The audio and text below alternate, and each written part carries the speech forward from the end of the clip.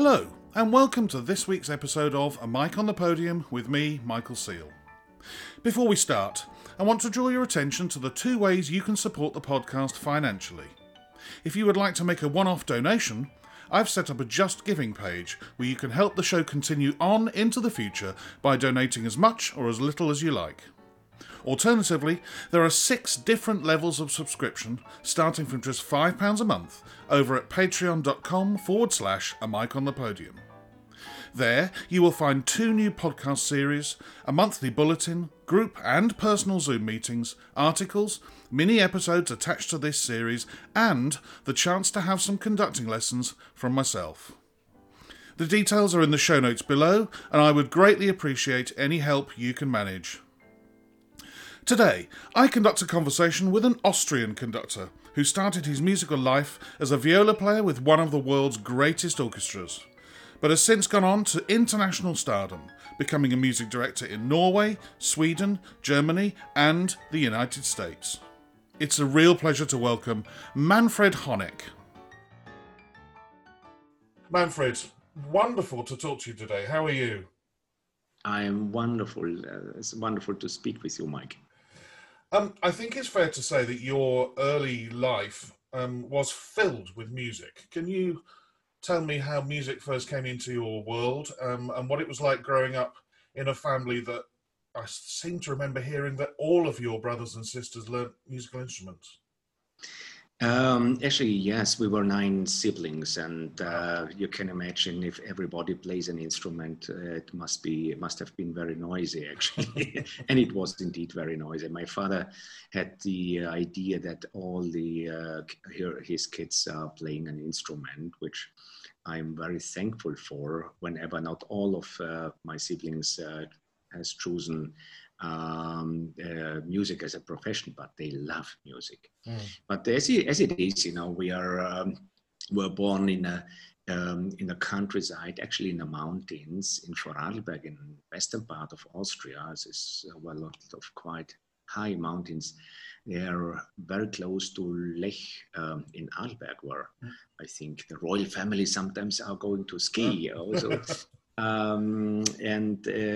So we had a very simple life, and no TV, and we were very much in the nature. In fact, we were running around without shoes in the Alps, whether it's raining or whether it was sunny, it doesn't matter. So it's a completely different life, and thanks to my father, he really wanted us to play an instrument. He was obsessed by the idea. It's like it might be he had an idea of a Trump family. I don't know that really, so that we just played together, and sadly enough, actually, it never really happened that we all played together, except one moment at the funeral of my father. So because my eldest brother, he went to Vienna, which is 700 kilometers away from where I was born, and so we had a little bit less contact. And the second oldest was the same, so they went away from the family. So, but nevertheless, he was really very, very strong and asked us, please play an instrument. So he put the violin in my hand and said, so Manfred, play the violin. So I could not escape, actually, whether I want or not. But, in these kids, and you can imagine, and when you are with a family and you have no medias around you, you are going to nature, and we played football. I was much more interested in football. Yeah, much. Yeah. So it's in then practice, but so my father asked us to practice every day, but very, very little. Yeah. Well, yeah, you're no different from me. I was a violinist. I started when I was 9. I was more interested in football and cricket. Practicing practicing was not something I was into until later, when I realised that music was something that I really, really wanted to do. It was actually down to a TV program. I saw a TV program about the London Symphony Orchestra and realised that be paid for playing the violin, and they gave me spending money when we went on tour. And I thought, this sounds great. What a wonderful life. Exactly, yeah. And so, did you stay in Vorarlberg in Austria, or did the family move? Where did you study the violin? And eventually the viola as well, didn't you? No, yeah, that was very late, actually. I studied violin in Vorarlberg, and might be going back to my first moment where I really remember that classical music has actually something importance to me. It was one time, I think it was 10 years or 11 years, I don't remember that really. We had a very simple LP player. We have only 5 LPs, and one of them was a coronation mass of Mozart with the Vienna Singer boys. And I still remember, that I, one after the other, I put it then on a machine, and I think I destroyed it. It doesn't exist anymore. So it was, especially the quick parts. So, but my father was experienced and recognized that might be the teachers in the capital town are much better and can influence the kids more than the teachers, which were very nice, So, for example, I tell you how they got me to practice a little bit more, because we had all the time we had eaten the whole days potatoes, and some we had no chocolate, and so no yogurt. So this lady, the teacher, she had yogurt, and that was the reason why I went to the school. I liked the yogurt, So the fruit yogurt. It was so good, and I really enjoyed it so much. But of course, it was not at all that I made a progress. So my father, after my mother died at 1965, 7 kids were then still at home. He decided to move with the whole family to Vienna. Wow. And when I think, I did not understand that, I was happy to go to capital town and saw a lot of cars and train and the life of a city, which of course we did not have in the Alps. So it was very exciting for me. But the more I think about the courage of my father to move without having money, we didn't have money, and moved then because of one thing. He wanted to have the best teacher. I think I'm so thankful for that still, that he did it. Otherwise, I probably would not sit with you now and chat with you, So it always shows for me that because of a decision of one person, a whole life can change. Yes. Yeah. It's not only romantic that you see your wife, now it changes your life. Okay. It is, yes, but this was for the whole family such an enormous important decision. And then when we came to Vienna, it was a 2-room apartment, and can you imagine, we had to really to time the practice time, if we could not play in the same room, this is not possible. And that was very difficult. Later on, 2 years later, we got a bigger apartment in the 4th district, which actually was the Johann Strauss Gasse, the Johann Strauss Street, which was actually enormous. That was the street where Johann Strauss died, and the house doesn't exist anymore. It was destroyed, but that was the street where he passed away. So you go on to a music school and study violin. At no point yet have we mentioned conducting. I'm assuming when you went to study in your late teens and into your 20s that you were playing in orchestras at music school, but was conducting anything that you thought about conducting at all at this moment? I can tell you that, of course, I went to Musikgymnasium, no idea what is about conducting, till one moment. It was that my father sent us to the New Year's concert of the Vienna Philharmonic, but not the seating we could not afford the seats, so we went to the standing places in the back, Yes. And I still remember that there were really hundreds of people on the street waiting for the entrance, And I was one, small, and everybody was bigger. So we went up, and it was hopeless. I was among these adults, and then one of the older ushers, he unfortunately passed away, came and saw me. He picked me out with a finger, showed me, come on, come in. And he put me on the front position so I had the best place of all the standing place, And I still remember that was the moment where Willy Boskowski was conducting the Vienna Philharmonic, was playing, and I had the feeling at that time, it must be wonderful to be a musician on the stage, either as a orchestral musician or as a conductor. And later on, unfortunately, I could not thank to the usher because he passed away already. But what kind of role he played for me? Isn't it great that people another sometimes? magic moment. Yeah. It's a fantastic moment in my life, but I know in that moment I went home and tried to put a pencil in my hand and move how Willy Boskowski did that, So it was a little bit kind of a triad, but not a few thinking that I would understand what means conducting. Nothing at all. And so, but I think it was put in my heart already that time.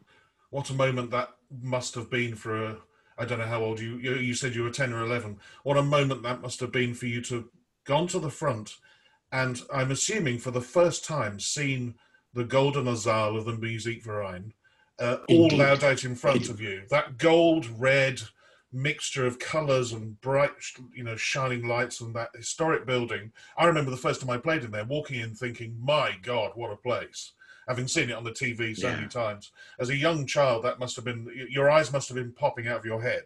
Oh, it was amazing. And also your ears, because the sound the acoustic that is in that building is, I still think, the best in the world. You just must have that whole experience, sensory experience, must have been amazing. Yeah, the atmosphere. You breathe the atmosphere in a year's concert. And being there and then being part of so to say, a celebration and musically. Of course, I did not understand that in that time, but the music was fantastic. It was really uplifting. Not that I was not familiar with the Volksmusic. We played also Volksmusic at home, and the songs, the Lieder, and then the polkas and the marches, the Landlers. It somehow, but now it was very special, played by a wonderful orchestra and stylistically probably in the right way in that time. So it was. I was so impressed that I still remember. This was actually the beginning where I thought, go into the direction of might be being conductor.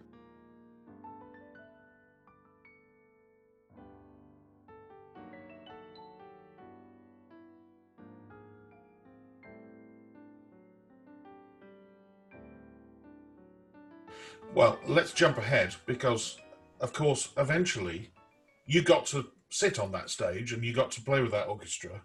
I'm right in thinking as a viola player, is that correct? Yes, that's correct. Actually, I was a violin player for 2 years in the Vienna Philharmonic as a substitute.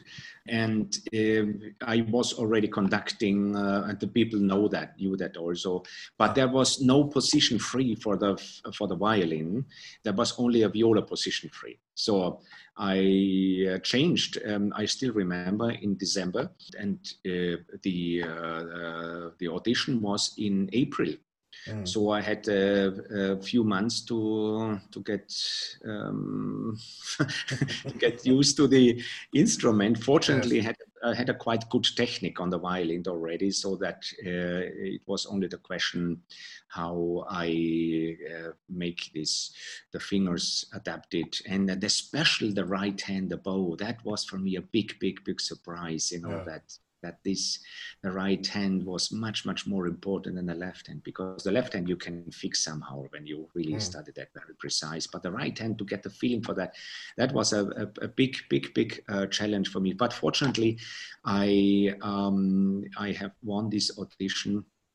And I still remember that a colleague of mine, who was the leader of the union and the leader of the juries at that time, when I won this, he came to me and said, Mr. Honeck, congratulations. You have won the audition, but we want you to stop conducting. You want me to give the time for the orchestra only. So I was happy. Yes. Then sad, somehow, it came a little bit kind for me like a shock somehow also. But of course, I was so happy to be a member of the Vienna Philharmonic in the viola group. And by the way, this man was the one then who invited me to conduct the Vienna Philharmonic later. Wow. So it was very nice. I didn't give up, Well, I jumped ahead because we were talking about the Vienna Philharmonic, and I will come back to that orchestra. But we've sort of jumped over the most important thing, which is how conducting started. Who taught you, if you were taught at all at the beginning, who were your teachers and mentors? I'm assuming this would be the Vienna Hochschule or music school. How did it all start? So that by the time you did your audition for the Vienna Philharmonic, you were already conducting, as you said. Absolutely. How did it begin? Yes. Well, when I felt that that I really want to conduct, I knew that I have to study in the Wiener Hochschule Tonsatz and composing. So I went 2 years for Tonsatz and composing, and then after I have finished the school, I was also then studying with Professor Karl Österreicher in the Wiener Hochschule. So I wanted to, before I prepared, and also the piano playing was actually quite important in that time, because that was part of the audition. So I practiced piano and I had lessons in the Wiener Hochschule for piano as well. So but I was really good prepared to make the audition then for the class of Professor Österreicher, and fortunately I could be part then. And what was his approach? In the past, in other episodes, we hear of people like Hans Swarovski, who was 99% to do with score study, and you might get 15 minutes about baton technique. And then there's people like Musin in St. Petersburg, who was so much about the technique of using the baton, and maybe less so about the score study. What was Karl Österreicher all about? What was his way? Karl Österreicher was a student of Swarovski. And of course he developed this technique as well, with the upbeat, with a clear schema. And I must tell you, I'm very thankful for that. That he, it was a little bit dry, in my opinion, but it was good that he was dry.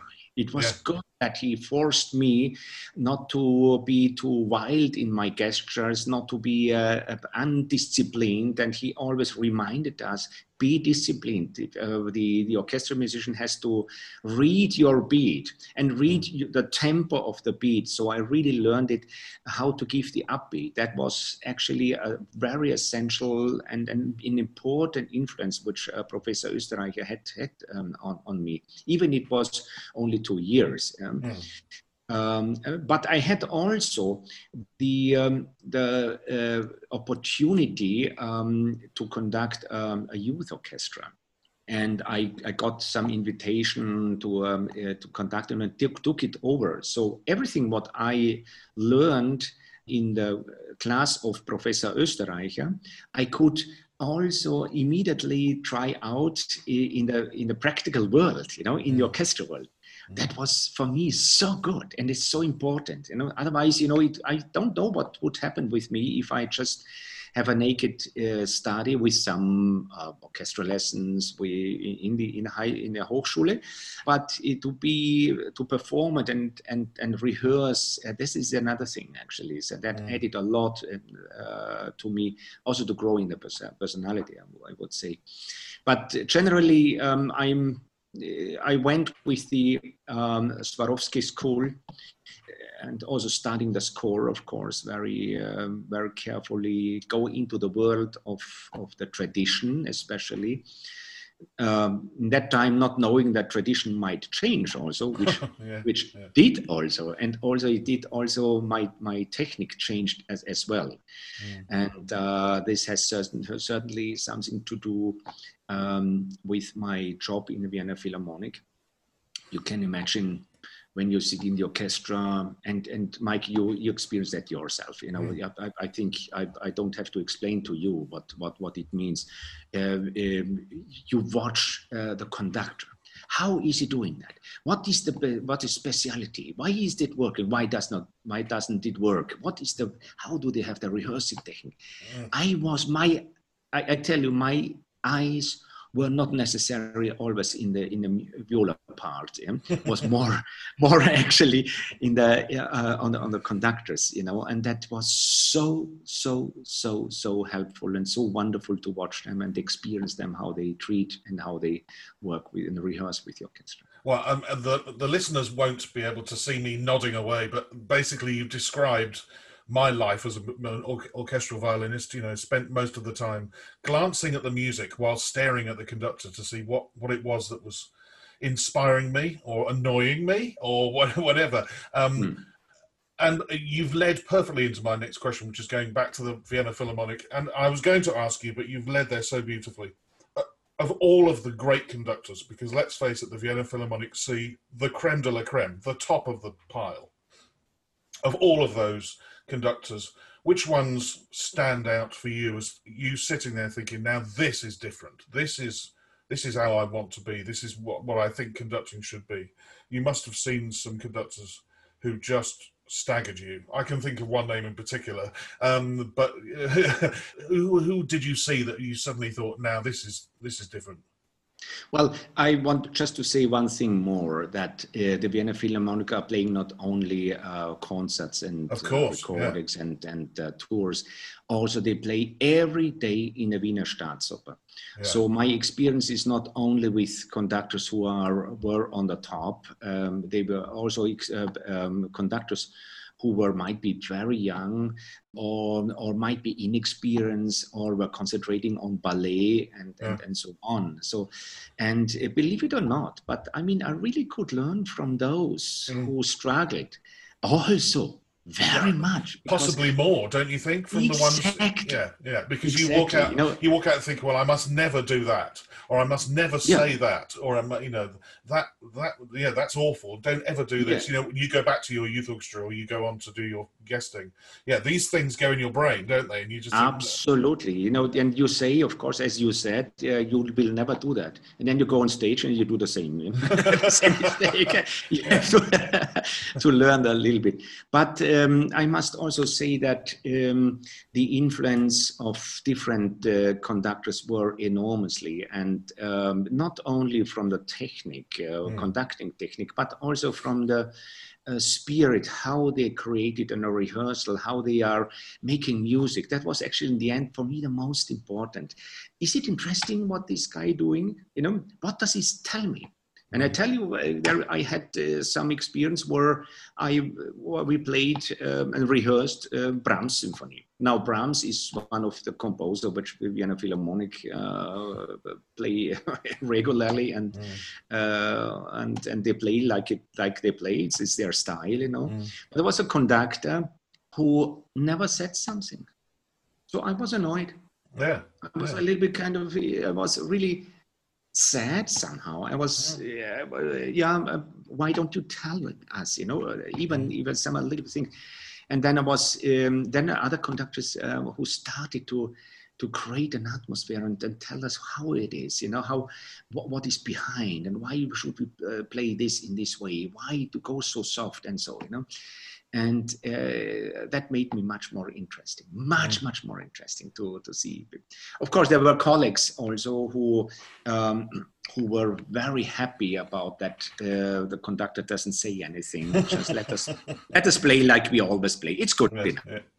Fun, which of course I did not like, and this kind of attitude. But there was not many of them, So of course, the Vienna Philharmonic were very interested to play in a good way, in a different way, might be also, So when you mentioned, of course, when I can mention Karajan was the god together with Bernstein, and Carlos Kleiber was there, and the young Abbado and Riccardo Muti, and Lauren Marcel was director in that time in the Wiener Staatsoper. So I could watch them also. Osawa, with an enormous technique in the gesture it was also very impressive. I would say nearly every conductor made enormous impression on me. They could be completely different. Yes. So Karajan, Bernstein, let's say these two, they are completely different. One has a little bit kind of the aura of an authority, an aura of a let's say a music god. So don't talk with him. The other was like a father. And had also enormous, beautiful, warm music making. The results of both was fantastic. I enjoyed it very much. So, of course, this depends on the repertoire also. With Karajan, for example, I really could learn a lot of Bruckner, how he treated Bruckner, and the sound he got out. This was for me really, really amazing. One of the sentences I still remember myself, that he said, "Je leiser, desto lauter. The more quiet, the more louder." So I was sitting here. What does he say? It is a complete nonsense, The more softer, the more louder. Then he explained it. He said, your pianissimo, it must be pianissimo, but it must sound like fortissimo inside. It must have this interest of so wow, And sadly, the sound of the Vienna Philharmonic, Bruckner 8, it was, I will never forget that. And this, you carry the whole life on. This kind of rehearsals, these made me always thinking it's worth to look on every sound, every moment in the music to create the right sound for that. These moments with Karajan were enormously, or when he spent a lot of time in the beginning of the second movement of Jupiter Symphony, so it's spent 6 minutes with the first violin. We were not used to it, so. But he wanted to polish the polished sound, And Lenny was not necessarily interested in to have a polished sound. He wanted a sound which is according to his emotions and his feelings, that it came, let's say, naturally. And he never talked about this very sophisticated pianissimo or so. So he was emotional enough to show it. And of course, later on, there were a type of conductors, and that was actually the period where Nikolaus Harnoncourt came a little bit in the life of the music. There was a lot of noise already with his Concentus Musicus, and then where he introduced the music historic authentic style, So, and I was part of the first rehearsal. You can imagine what was this kind of interesting moment, because the style of Vienna Philharmonic is not necessarily to play always open strings and let's see attack. It's exactly the opposite. You have to polish the sound. I want to give you one example. When my teacher in the violin was a first violinist of the Vienna Philharmonic. So and I played the G major. Mozart came to the lesson, and I played. I was really good prepared, I thought. So I played very exciting, And then after certain moments, he stopped me and he said, Mr. Honeck, you have to treat your instrument like your wife. So, what do you mean? Yeah, you have to be very polished, very nice to your instrument. You hurt your instrument. You attacked your instrument. Yeah? So I thought myself, how does he know how I treat my wife? But I understood how I should. But this is the way Vienna Philharmonic plays in as a whole, not only the strings, also the woodwinds. So always to have a polished and round and nice sound. Now Honeck comes, open string, and shocking a little bit, So and suddenly he says non vibrato, shocking for the Vienna Philharmonic. Yeah, of course, all the.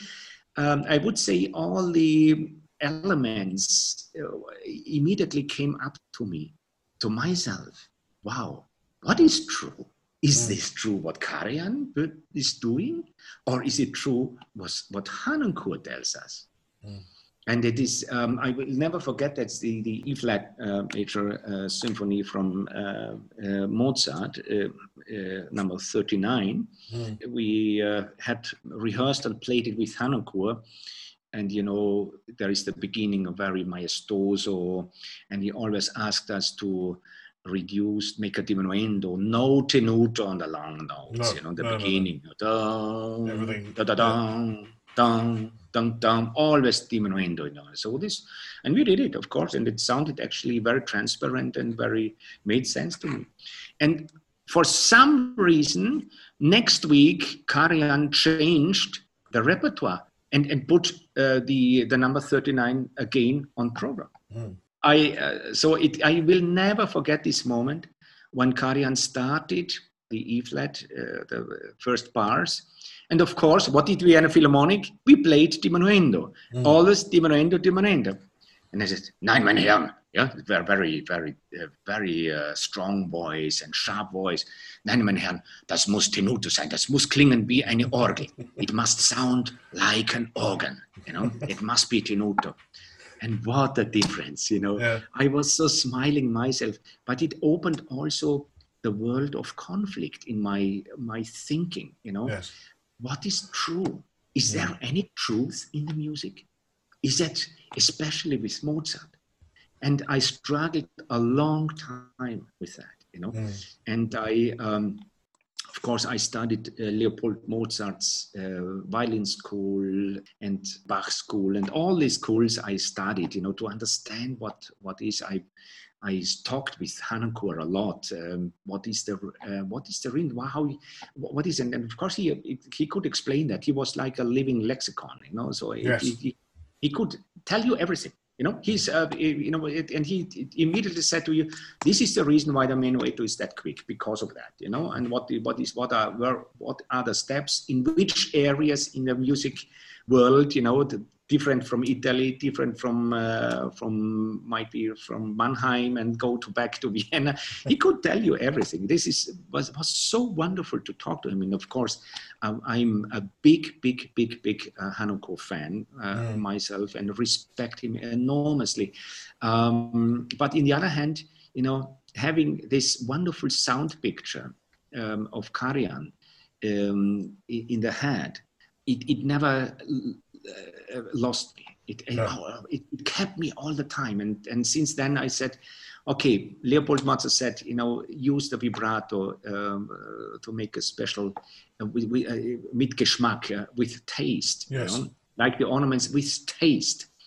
And now taste can change. Of course. The taste, like cars, the way Mozart and Beethoven, they were traveling with horses. Yes. And now we are driving with cars and flying. Electric cars. Yeah, exactly. The Tesla sound.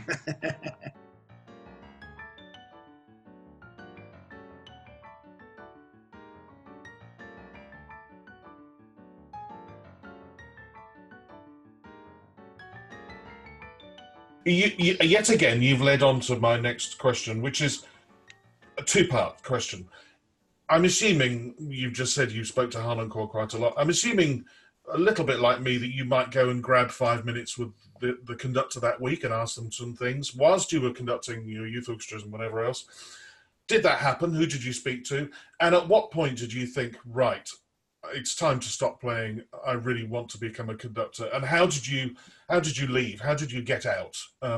Because I know that's not easy. Personally, it wasn't an easy thing. I probably left it 2 or 3 years too late. But how did you manage your transition away from playing and into conducting full time? Well, to the first question, I would say, of course, I used the opportunities to talk with the conductors. And ask them, of course, always some questions, like I said before with Honeck. The only person, or two persons I did not talk because I was too shy, was Karajan and Kleiber, unfortunately. And that was a little bit a shame because, they were there. There was one moment in a recording where I thought, oh, go to him now, ask him why he was just resting. But they were always surrounded by different people, and they know how Carlos Kleiber was always a little bit difficult, so they tried to keep him a little bit. But I talked with Claudia. I was assistant of Claudia for 2 years in the Gustav Mahler Youth Orchestra.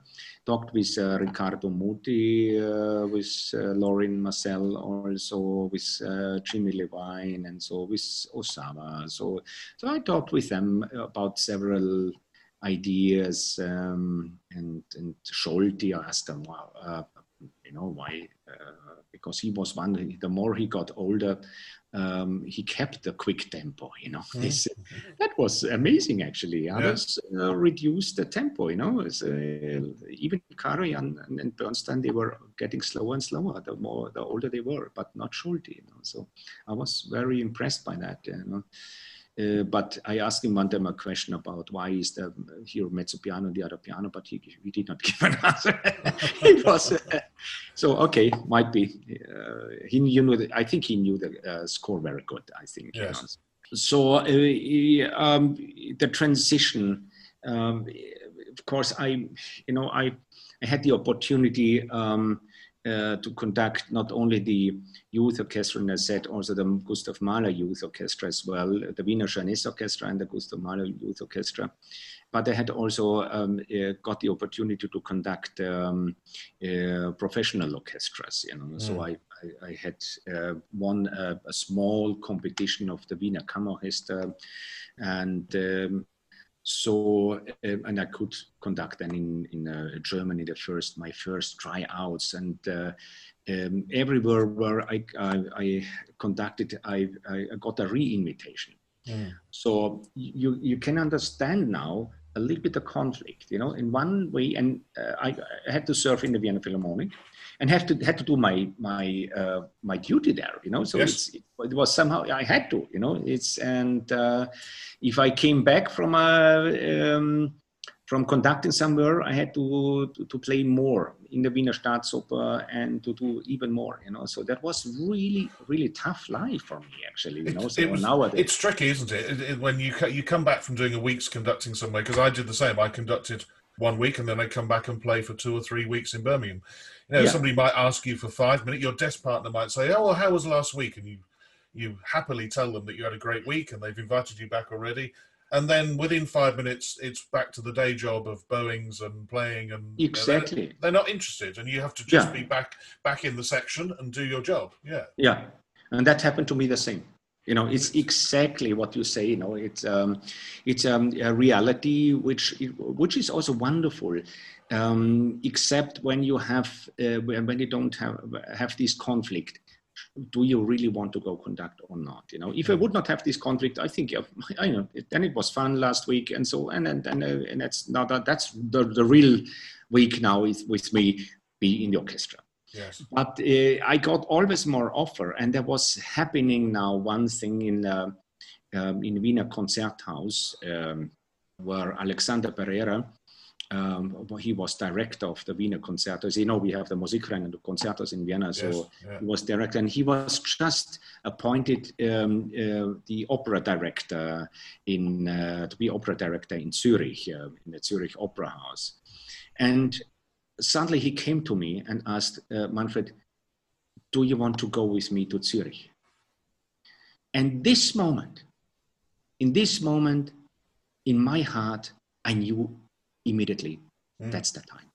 It was a second, and I knew that I have to go. Of course, I asked him, please, I have 3 children and I have a family, and to leave a job of Vienna Philharmonic, where it can be a long life, a whole life, it's not so easy just to leave, it's not, so please give me a little bit time. So I took 3-4 months to think about. In the end, I said I had to go. I have to make this happen. And I must also say that the Vienna Philharmonic were very generous to me. They gave me a possibility to return not only 1 year, but also a second year.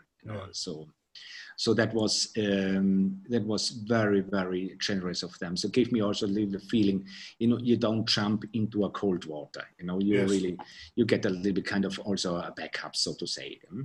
Fortunately, my first conducting position as a first Kapellmeister in Zurich, it went well, so that I could also extend my contract there. So and that was actually for me then clear that it is the right thing to do. And, I think the signals for conductors are also very important. You can be, when you conduct, you always test it, And as you know, when we're sitting in the orchestra, we test your conductor in front of you always, yes. Was it good? So we have always 100 of opinions, but was this a conductor? It's a nature of the job that you get tested. And so, but when you got some feedbacks and re-invitations, and somehow also the feeling, now it works, it works how it is. Even I had to learn a lot, I must say. Yeah, really. Also, I made a lot of mistakes in the beginning of it also, and I'm so thankful that the orchestras and the orchestra musicians forgive me. The majority forgive me my mistakes, so that I could grow a little bit naturally. I remember you coming to Birmingham because I played for you. I cannot remember what you did the first time you came. But what I do remember is chatting, as you said, like all players do, chatting to players. And I chatted to a principal player, and we both had the same opinion that we really liked you because you never gave up on what you wanted. If you said something because you wanted a specific sound and it didn't work, you would then use another sentence, or you would try another way. But you wouldn't leave something until you got what you wanted, which we really enjoyed. I wanted to quickly ask you about guest conducting. Obviously, we don't always have a choice of the repertoire that we want to conduct the first time we go to an orchestra. Hopefully, we have a choice of maybe the second half, the big symphony. The reason for bringing this up is because I think I'm right in saying the first time you conducted the Berlin Philharmonic, you chose the Lutosławski Concerto for Orchestra, which is a staggeringly good performance. It's wonderful, and I know you've been back there ever since. But for instance, why did you choose that, or did you not have a choice? Did they give it to you? But when you go to a new orchestra, did you have a plan for the pieces you wanted to conduct for the first time, which showed you, you thought the best repertoire for you? What ideas or plans did you have for the first time you went somewhere as a guest? That's a very good question, because it's very important. And this is because you have to judge the situation. First, your situation, where do you stand at the moment as a conductor, and also what is the style of the orchestra. Yes. And that's very important to know, and even if you know Tchaikovsky 5 so good, and every note if you go there and they have another opinion about that, it will not work. So not that my opinion or their opinion is good. I don't talk about that, what is good and what's not good. It's just a different style. So I think it is very important to check the situation. And I also ask the managers always, when was it last time played? Who conducted that? So when I see that John Elliott Gardiner was conducting the Mozart Symphony, and then Honeck came, and then the next, then okay, this orchestra is trained in this historic authentic, When you know that Karajan and Bernstein was conducting Mozart, then okay, they have a different opinion, might be the older school, Once again, I don't judge whether it's good or not, please. No. Understand, But from your perspective, you are always to check, is it really going to be not to be easy, but going to be the right thing, that I really can give them something. And sometimes I choose to do Tchaikovsky 5, like in Pittsburgh. I came there first, and the musicians afterwards told me, they were so they saw the Tchaikovsky 5, this Manfred Honeck on the schedule, and said, again Tchaikovsky 5, But then I brought them new ideas in it, and then suddenly they will wake up, and they were they were then. It was the right choice, Well, I think when you came to Birmingham, I think it was Tchaik 5, and I do remember sitting up in my chair thinking exactly like you've just said. Oh God, not another Tchaik 5. But then within minutes, you're sitting there thinking, oh, okay, right. So he wants there, fine, great. Tell me what you want. I think you're right in what you say about choosing the right repertoire for the right orchestra, but also if it's a piece in your heart, which obviously that piece is. It's something that you can go in and go, hey, I really feel this, and musicians will buy into that. If you stand there and show, I really, this is exactly how I feel, they'll go for it. I think exactly. And then you have to be really convincing, and then but the idea is what you have to make sense. It must come out of the score, otherwise nobody will buy that. It must always have musical sense, in my opinion, even if it's strange and so. But if you can say, listen, that's the reason, either metronome numbers or might be the to show them what is the original in the score, so like this. There are so great things. And one thing what I always hated so much, and that's special when a piece like Tchaikovsky 5 is coming on, not many orchestras are able to play soft. They can play loud. And mostly it is like that the piano sounds like a mezzo forte, and even a fortissimo sounds like a forte. So it's a little bit coming close to the middle range of the dynamic. But what a wonderful thing is if you really ask for a very orchestral pianissimo, and also for a wonderful singing fortissimo. And then this is, as you know, Tchaikovsky can be a composer where you can do things really overdone. So that firstly the crescendo are long. If you start the crescendo too early, it's terrible. Then where do you go? So it's and when he writes 3 Fs. And then some bars later, 4 Fs, so what are you doing then? So you have to be very careful. And some of the, would say, the kitschy elements, please forgive me if I say it, because I don't think it is kitschy, but it is somehow, people think, Tchaikovsky is too much kitsch, so it's a little too sentimental. So if you add some ritardandi or some things on it, it's like Maris Janssen said one time, and I really admire that, can't agree more, you don't need to add sugar to a Sachertorte. It's not necessary. It's already here, Yes, so it's already composed in Tchaikovsky. So, and it's so right, these are things you have to know when you do a composer like Tchaikovsky. But the reason why I selected Lutoslavsky Concerto for Orchestra, first of all, I love the piece. Yeah. It's a wonderful piece. Well, that comes over in the performance. It explodes, that performance. It's wonderful. It is so, and it's a really masterpiece. Yeah. Unfortunately, not so often played. And the Berlin Philharmonic have not played that also enough.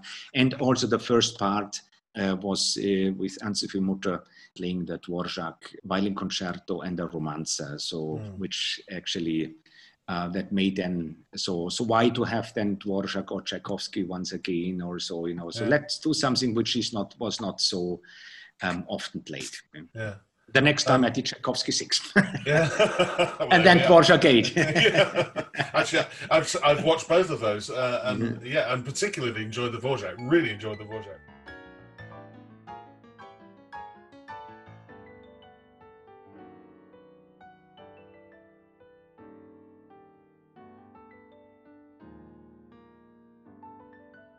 I'm going to just sort of lump in together a lot of your career in one question here.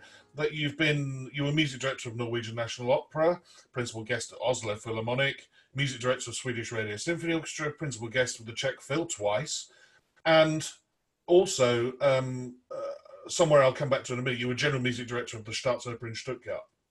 But you've now been 12 years with the Pittsburgh Symphony Orchestra as music director.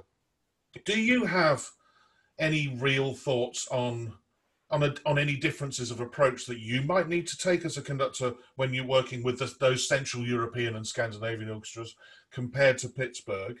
Or is there a difference of approach between the players on either side of the Atlantic Ocean? Have you found any differences? I mean, obviously there is a difference as a public figure. In Pittsburgh, you have to be out there, sort of, as they say, pressing the flesh and talking to donors and sponsors more than maybe you do in Europe. But other than that, what have your experiences been? Well, I must say that I find in both continents wonderful musicians. If you have wonderful musicians, then they will always understand musically understand what you mean and how you want to have it. So from that respect, there is no difference. A clarinet is a clarinet, a oboe is a oboe, and then violin is a violin. So one of the differences is the amount of rehearsals. In America, you don't have that many rehearsals because every rehearsal costs a ton of money. In Europe, it doesn't matter so much how many rehearsals. And in Scandinavia, for example, we have sometimes 4 days. From 10 to 2 o'clock. Yes. 4 days for a normal program. And when I went to Chicago with Mahler 5, I had 3 rehearsals and plus a dress rehearsal. So for a big piece like Mahler 5, So you have to be in America probably a little bit more precise and go to the next. And as you said before, unfortunately, my style is not to give up. So when something does not work yet, repeat it. And I take the time for repeating it because one of the experience made I have now a little bit more white hair. So people think that I have more wisdom, what I doubt actually. But one of these things what I really learned is that when you practice something with the orchestra, especially in the sound, it also influences other places so that you don't have to do that necessarily once again, So that's also very good. So in America, you have to be, in that case, a little bit precise and also to respect might be their tradition somehow. Sometimes, when we say American sound and European sound, I don't like this so much because American orchestras within America, they play also very differently. So Chicago plays differently than Pittsburgh, Cleveland plays differently than New York, and so and then that's in Europe is the same. Petersburg plays differently than Vienna Philharmonic, and London Symphony plays differently than Bayerische Rundfunk. So so we have different styles, and fortunately we have a different style. I really like that. I don't like so much the globalization of a sound. That we have everything sounds the same, so that you cannot recognize an orchestra anymore. So I like it if an orchestra has an identity, whether generally it's good or like this is another case, but to have an identity of an orchestra is really wonderful.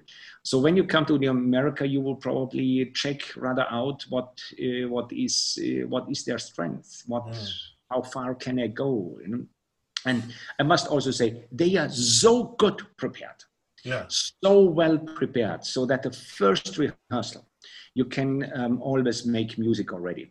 Yeah. There's one thing which I might also mention. I always use my own material, orchestral material, so that you can allow yourself immediately to start to make music, because you know exactly what is written in the orchestral part, so what they have in front. and it's actually for me personally a must somehow, because when you study, and you know that yourself, Mike, when you study a Tchaikovsky symphony for 1, 2, 3 years, and you have an opinion, and it takes a long time to get this, and suddenly within 2 days you have tell the orchestra your opinion, which you have thought about 3 years, and if you don't have your own material, then you start from nothing, I would say. So at least it's for me a big help, and that helps also whether it's in Europe or in America. It doesn't matter so much. It's worth pointing out to the listener what Manfred means by his own material is that not only does he turn up with his score, but he sends his parts, which he's marked up with his dynamic markings if he wants slightly different from what's printed, which means that from the first rehearsal, the orchestra musician knows what Manfred's after.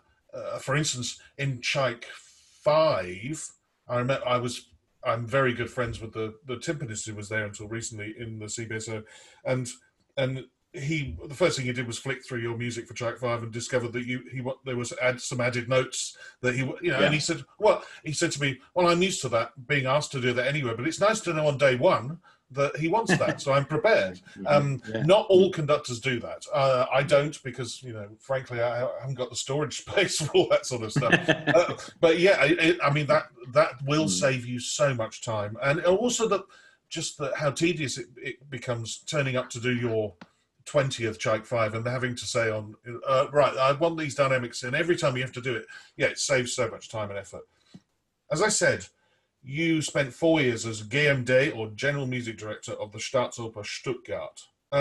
In previous podcasts, I've spoken to people who had a GMD role at an opera house in Germany, and it was sort of split between those who really loved being basically General Music Director for the whole city and for the opera company, and being involved not only in the music making, but having meetings with the town mayor and with all of that sort of stuff, versus another conductor who hated all of that. He just wanted to conduct the opera.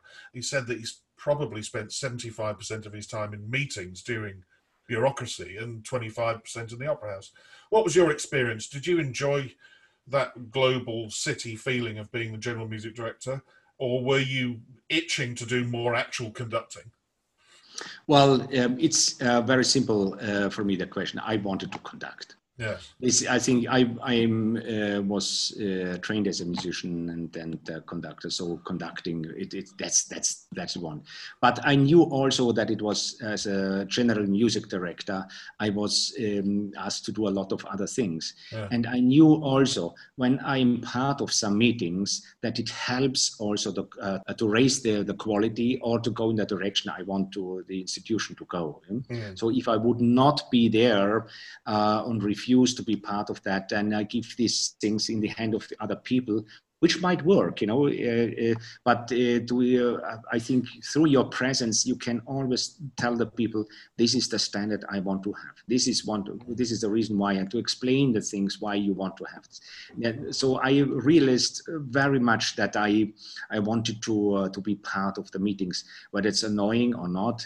This is another case, but to stay in the pit and conduct Rosenkavalier or Parsifal or so, that was for me really, it was a joy to do that, So and there might be some conflicts in the opera world sometimes with a director,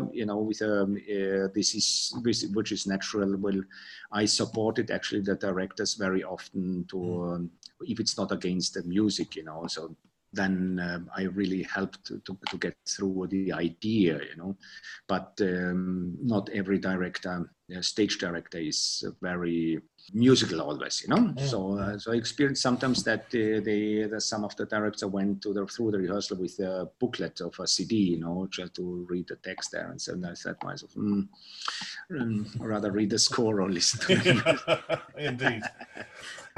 And one final question before we do the 10 questions.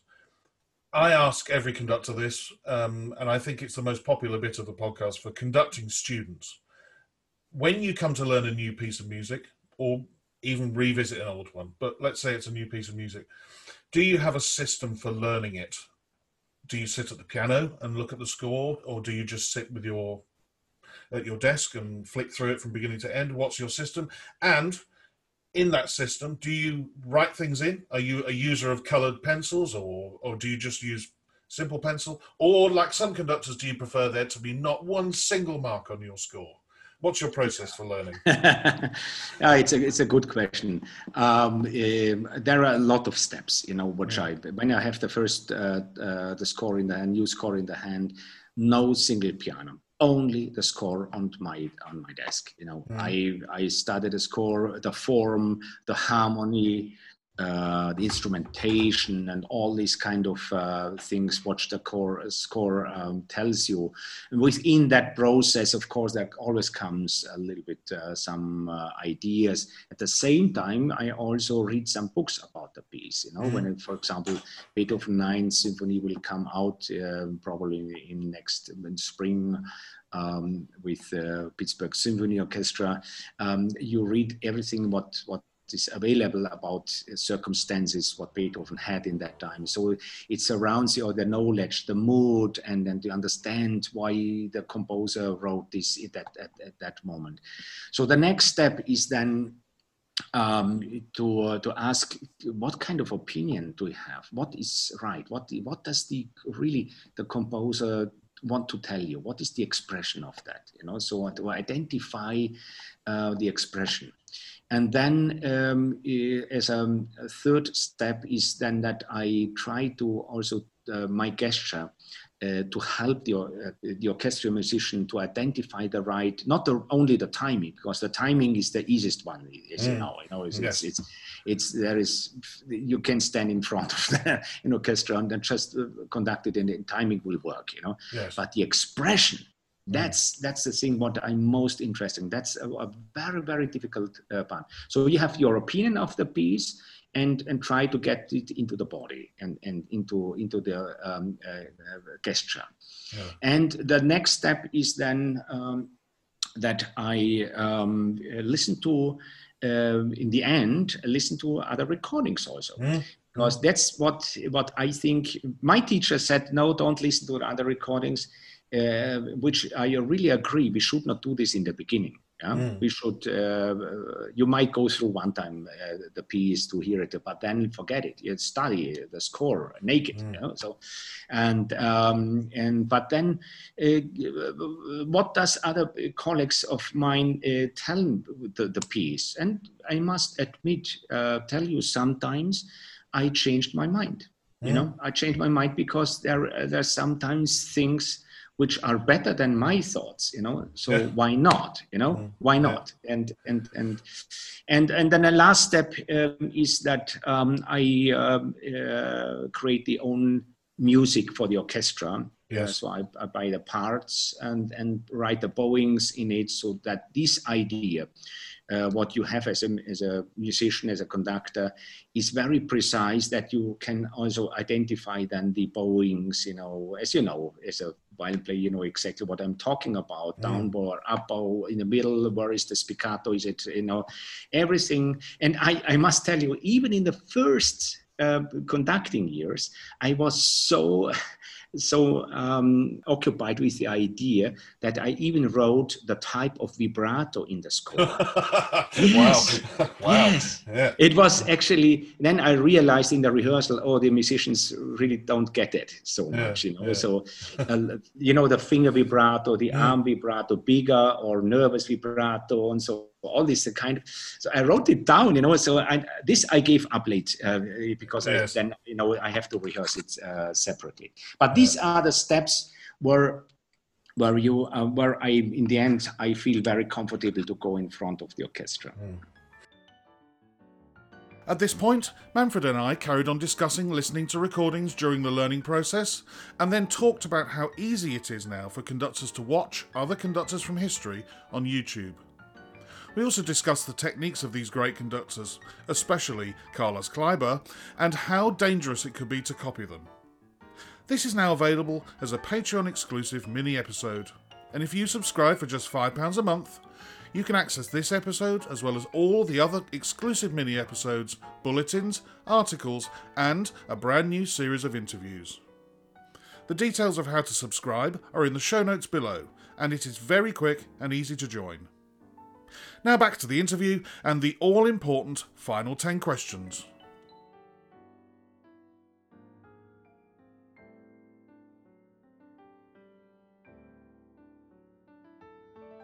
Manfred, it is time for the 10 questions. So we will start with, what sound or noise do you love and what sound or noise do you hate?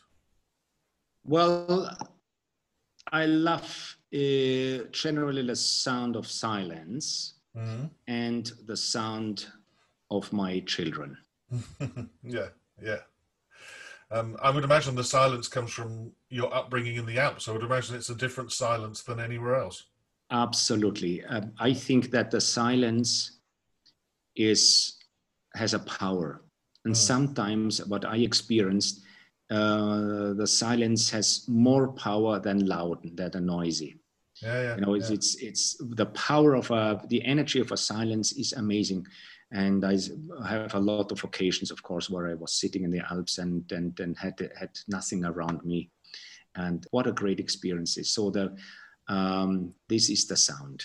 And what sound would break that silence and make you very, very annoyed? That's exactly the first sound which interrupts the silence.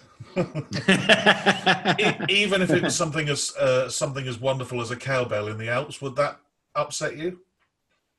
Everything what disturbs, you get a transfigured moment, and everything which brings you back to reality might be a little bit kind of annoying, But of course, this is a little bit philosophically, but I understand. I think you understand that once you are occupied and into the mood in a certain world, everything what disturbs that is somehow against that.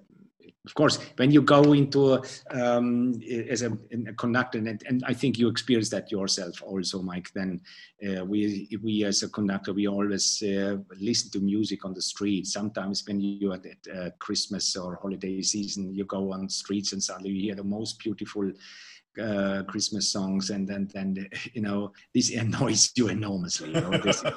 Even it's a beautiful music, but it annoys you, because it's the purpose of they do the music here is to make money, to make business, to help the people to spend their money. And that's sometimes I get a little bit kind of sad about that. But speaking about the cowbells, it's the same when when it interrupts when you brings it back to a reality. If you had 24 hours free, what would you spend it doing? Well, as you said before, my life as a conductor might be not now in the Corona times, but in the times it goes from one week to the other, and I don't see my family. So my time would be with my family, with my 6 kids, and with my 8 grandchildren. Oh wow! I bet a full house at Christmas is a noisy house, but a fun house. It's very noisy, but a fun noise. Who would be a favourite conductor of yesteryear? Well, as I mentioned before, I have a lot of played under the baton for a lot of fantastic conductors. So it's very hard for me really to choose anyone. And I would be happy to make to mention none of them, because it always feels that might be some are not beloved myself as I would wish. But of course, is because I played under his baton a lot of time is Carlos Kleiber. And but I need also to mention Nikolaus Harnoncourt, because he influenced me and he opened the world in the right time in the music history. And it's I learned so much of him, and his seriousness was amazing. Even I would say his conducting technique, rather don't watch too much, but his spirit and the way he explained, the way it was him. It was 100% Nikolaus Harnoncourt identifying with the piece what he what he performed. And who would be a favorite current conductor? Also here, I have a lot of respect for my colleagues. As I said before, when I look on videos, what really fantastic conductors, because I'm searching whether they know the score. How do you judge? But more what kind of conclusion they make out of the score. So here. So great colleagues around. So I like really many of them because of even different styles, But if I have to choose only one, then I probably would choose now Herbert Blomstedt, and because out of respect for his age, and his knowledge of the score is so good, and he's so serious, and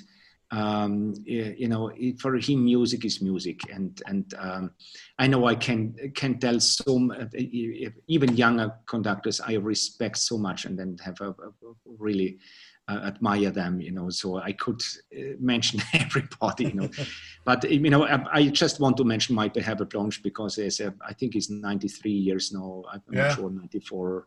Yeah. So it's amazing that his attitude and when I mention him, it's also because of his age. Well, also, the times I've seen him conduct in his 80s and now into his 90s, as you say, he's 93 or 94, there seems to be so much joy on his face. It's joyous music making, isn't it? Absolutely. It's wonderful to see him conducting with so much joy and energy, really. I mean, for somebody of his age, of course, but he's still so full of energy. And because he knows the score very good.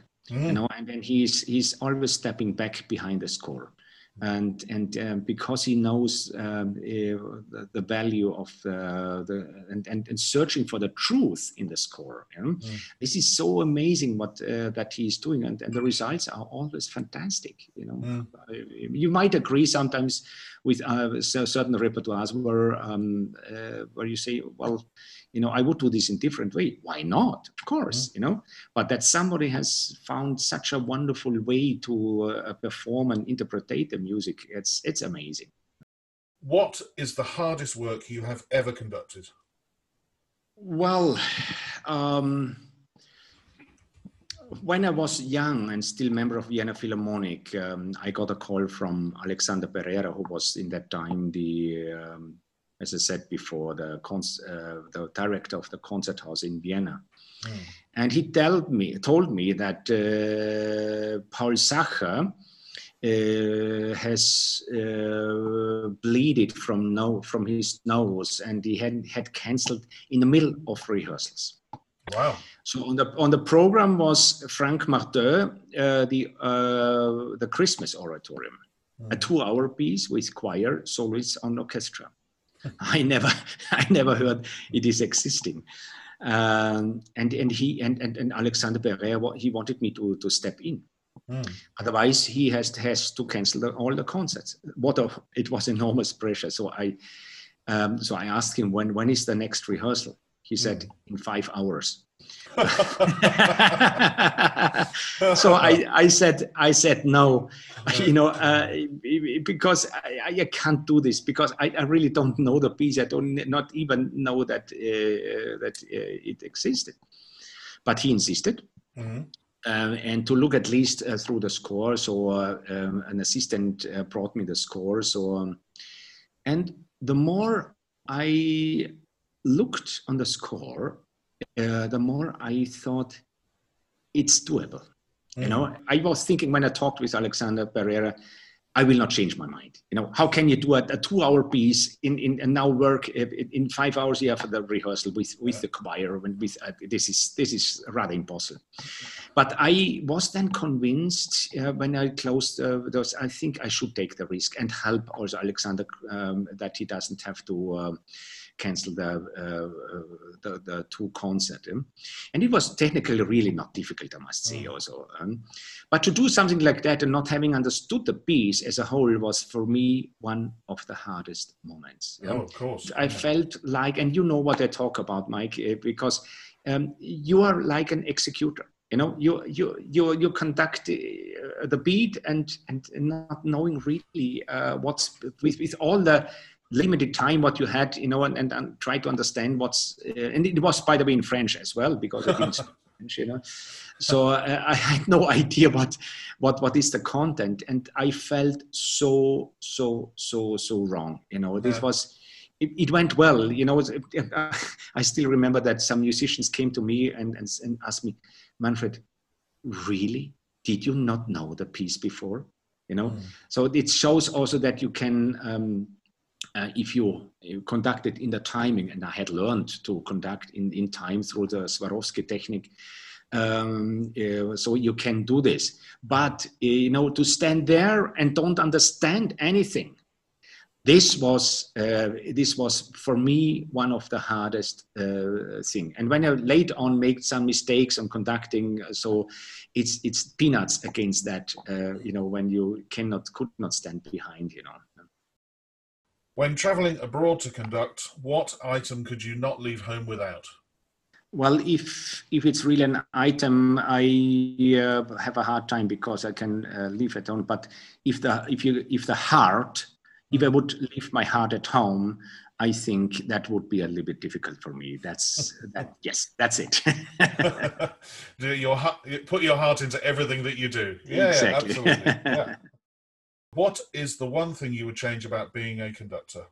I would probably ask for less stress in our business, and to have more time for the details in the music, more concentration on the music. As we know that our music world is also a little bit a business world, and if that takes too much in first place, I have a little bit problems because I don't like that so much. Actually not so much. I don't like it at all because I want to do firstly music. Of course I have to earn money. And so and also. My big wish would that every musician is always stepping a little bit back behind the real creators. The composers. So this is one of the things where I like the humility to have also more established in our business. It can't be that a CD cover is big name the conductor and very small Wolfgang Amadeus Mozart. This is a little bit kind of a wrong way. So if I would have a wish, I know it's not easy to do that, and it's not meant to be. It's not mean, so I know that people have to make business, but let's concentrate on the music making, on the music and the composer. These are the really, really creators. What profession other than your own would you like to attempt? Well, it was in every stage a little bit different. As a child, of course, you wanted to be a football player, so it is clear, But the older I got, the more I think I would really work on the charity world, so to help other people, so as good as you can. If the world were to end tonight, what would be your choice of final meal and drink? Well, as you know, that I am very much interested in the spiritual world, in the faith. Probably I would take the Holy Eucharist, the bread and wine, like in the Last Supper. That would be my meal. Wonderful answer. And I have to say, a wonderful way of spending 90 minutes chatting to you about all manner of music. I've had a great time, and I hope to see you very, very, very soon. This is wonderful to talk to you, Mike. Congratulations to all what you do here for the classic world and for the young conductors.